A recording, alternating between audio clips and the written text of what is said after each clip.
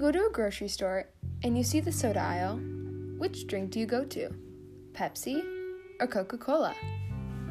When someone asks you, which do you prefer, Coca-Cola or Pepsi, people usually have a specific answer.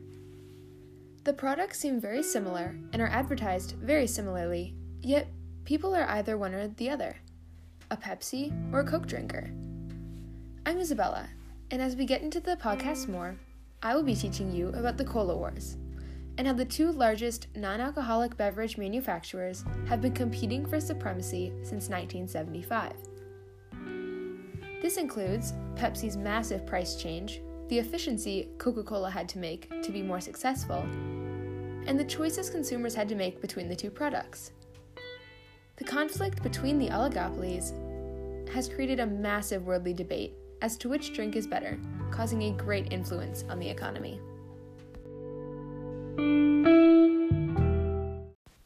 When working with a large global company such as Coca-Cola, you want to be as efficient as possible. Efficiency is when a company or business tries to achieve maximum productivity without wasting time, money, or effort. Coca-Cola has been searching for ways to increase income and be more successful than their competitor, Pepsi, and has wanted to merge with other companies internationally to make more profit. In a 2015 article on Forbes' website about Coca-Cola's European merging process, they say, what the consolidated bottling operations will do is trim the extra overhead costs, improve supply chain efficiency, and leverage the best practices of each of the bottlers to improve service to customers and consumers across Western Europe, the company hopes. Reading further into it, Coca-Cola in Europe is expected to make $12.6 billion in revenue that year. This being said, being efficient can lead to really great outcomes, but you need to be willing to take that risk, even if it won't pan out. Pepsi has also done a great job with taking efficient measures for both the company and the economy. In an article by Jessica Lyons Hardcastle, she says, PepsiCo says its water conservation efforts saved the company more than $80 million between 2011 and 2015. Meanwhile, its broader environmental sustainability program, which includes energy, packaging, and waste reduction initiatives, has delivered more than $600 million in cost savings over the past 5 years. PepsiCo has saved money for themselves, staying efficient. Later on, she says, also this week, Coca-Cola announced the company and its bottling partners have met their goal to replenish the equivalent amount of water used in their global sales volume back to nature and communities, as well as improved water use efficiency by 2.5% from 2014 to 2015. Both companies are competing to be more successful, and the outcome means they're being more efficient, making both companies look very professional. Now, before we continue, if you want to learn about the economic benefits of introducing wolves to Isle Royale National Park, check out Sean and Nathan's podcast to get the best information about it. Since 1975, there has always been competition between companies Coca-Cola and Pepsi. Starting from the beginning, when the first Coca-Cola recipe was created, it was a huge hit. Millions of gallons of this new product were produced yearly by the time the new brand Pepsi was introduced. The two brands started a competition, as most companies do, to see who would be more successful. In 1933, Pepsi was going bankrupt. So, they decided to change their prices of a 12-ounce drink to 5 cents, whereas Coca-Cola was selling the same price but for 6 ounces. This is where consumers faced a trade-off. A trade-off is when you give up one thing to get something else, preferably better. Since many people were Coke drinkers, they had to decide if they wanted to spend more money for less on a drink they really liked or spend the same amount of money for more of a drink they were less familiar with. This concept is also very similar to opportunity costs, the value of the next best alternative given up when a choice is made. People had to give up Coke in order to save more money, which, during the Great Depression, it was a risk that people had to take, sparking great success for Pepsi, and created money for the economy. In the article, The History of Pepsi Cola, they say, The 12-ounce bottle debuts in Baltimore, where it is an instant success. The cost savings prove irresistible to depression-worn Americans, and sales skyrocket nationally. This improved the economy greatly and brought Americans hope in a difficult time, showing that Pepsi's urge to be better than Coca-Cola has had a large impact on the economy. So, when Pepsi changed their quantity of the drink but left the price the same, they dealt with marginal analysis.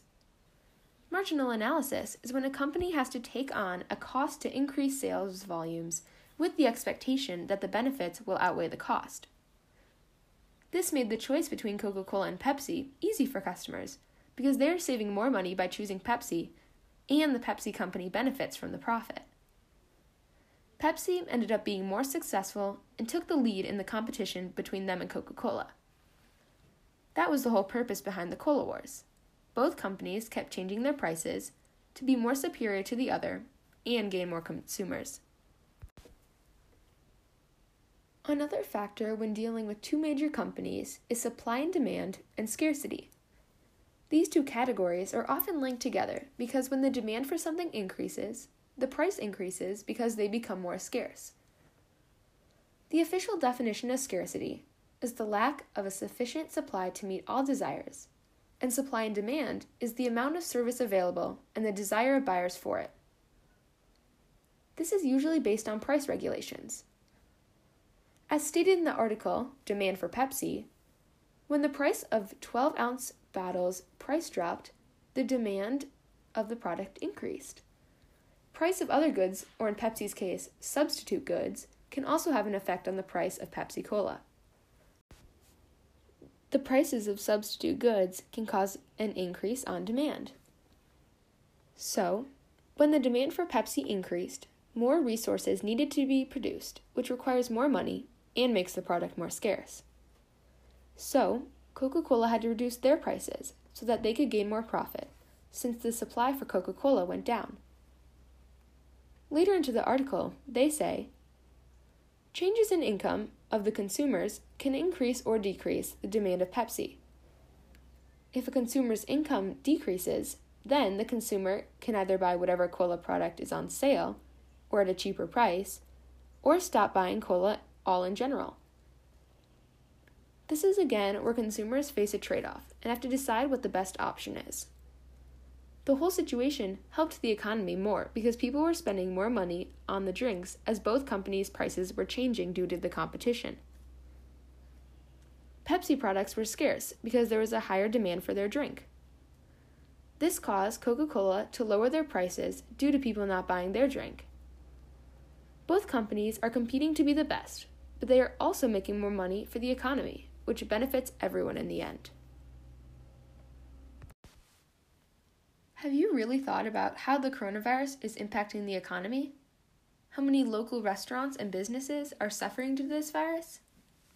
If you want to get really helpful information on this topic, go check out Caroline's podcast on how the coronavirus has really changed the economy. At last, the Cola Wars had decided a winner, Coca-Cola, simply because for so long Coca-Cola was so successful. This was because they were around longer and more known internationally. There are many manufacturers of Coca-Cola around the world, but Pepsi is not as popular. It is more based in the United States. This plays a role in the circular flow. The circular flow diagram is a cycle that illustrates the interactions between key players in the economy. It uses the resource market, product market, businesses, and households, and how they all intertwine. The resource market is where households sell and businesses buy. The product market is the opposite. Businesses sell and households buy. The businesses buy resources and sell products, whereas households sell resources and buy products.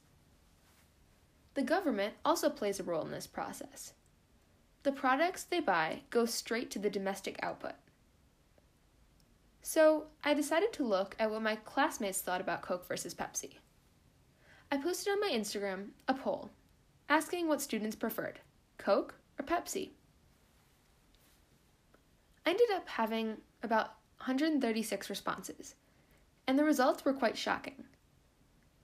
I had thought that my responses would be around 50-50, but in the end, 108 people voted Coke, where 28 people voted Pepsi. This may be based off the fact that Coke is more popular and advertised more, or simply because people like the taste more. So even though Coca-Cola won the Cola Wars, the competition is still impacting the economy. Prices today do still change, and this is still affecting the economy. Although it is not considered the Cola Wars, Pepsi and Coca-Cola are always going to be competing.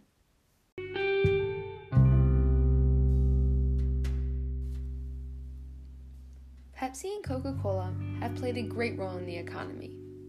Between the efficiency both companies have used to make very competitive price changes, they have left consumers with a difficult choice to choose between the two products.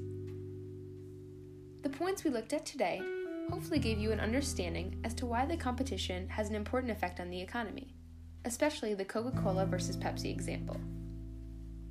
People will still always have their opinions. When people go to restaurants, they often ask, "Do you have Pepsi or Coke products?" I personally am a Coke fan, since my family prefers Coke, and we have always had it around our house, instead of Pepsi, but everyone has different beliefs.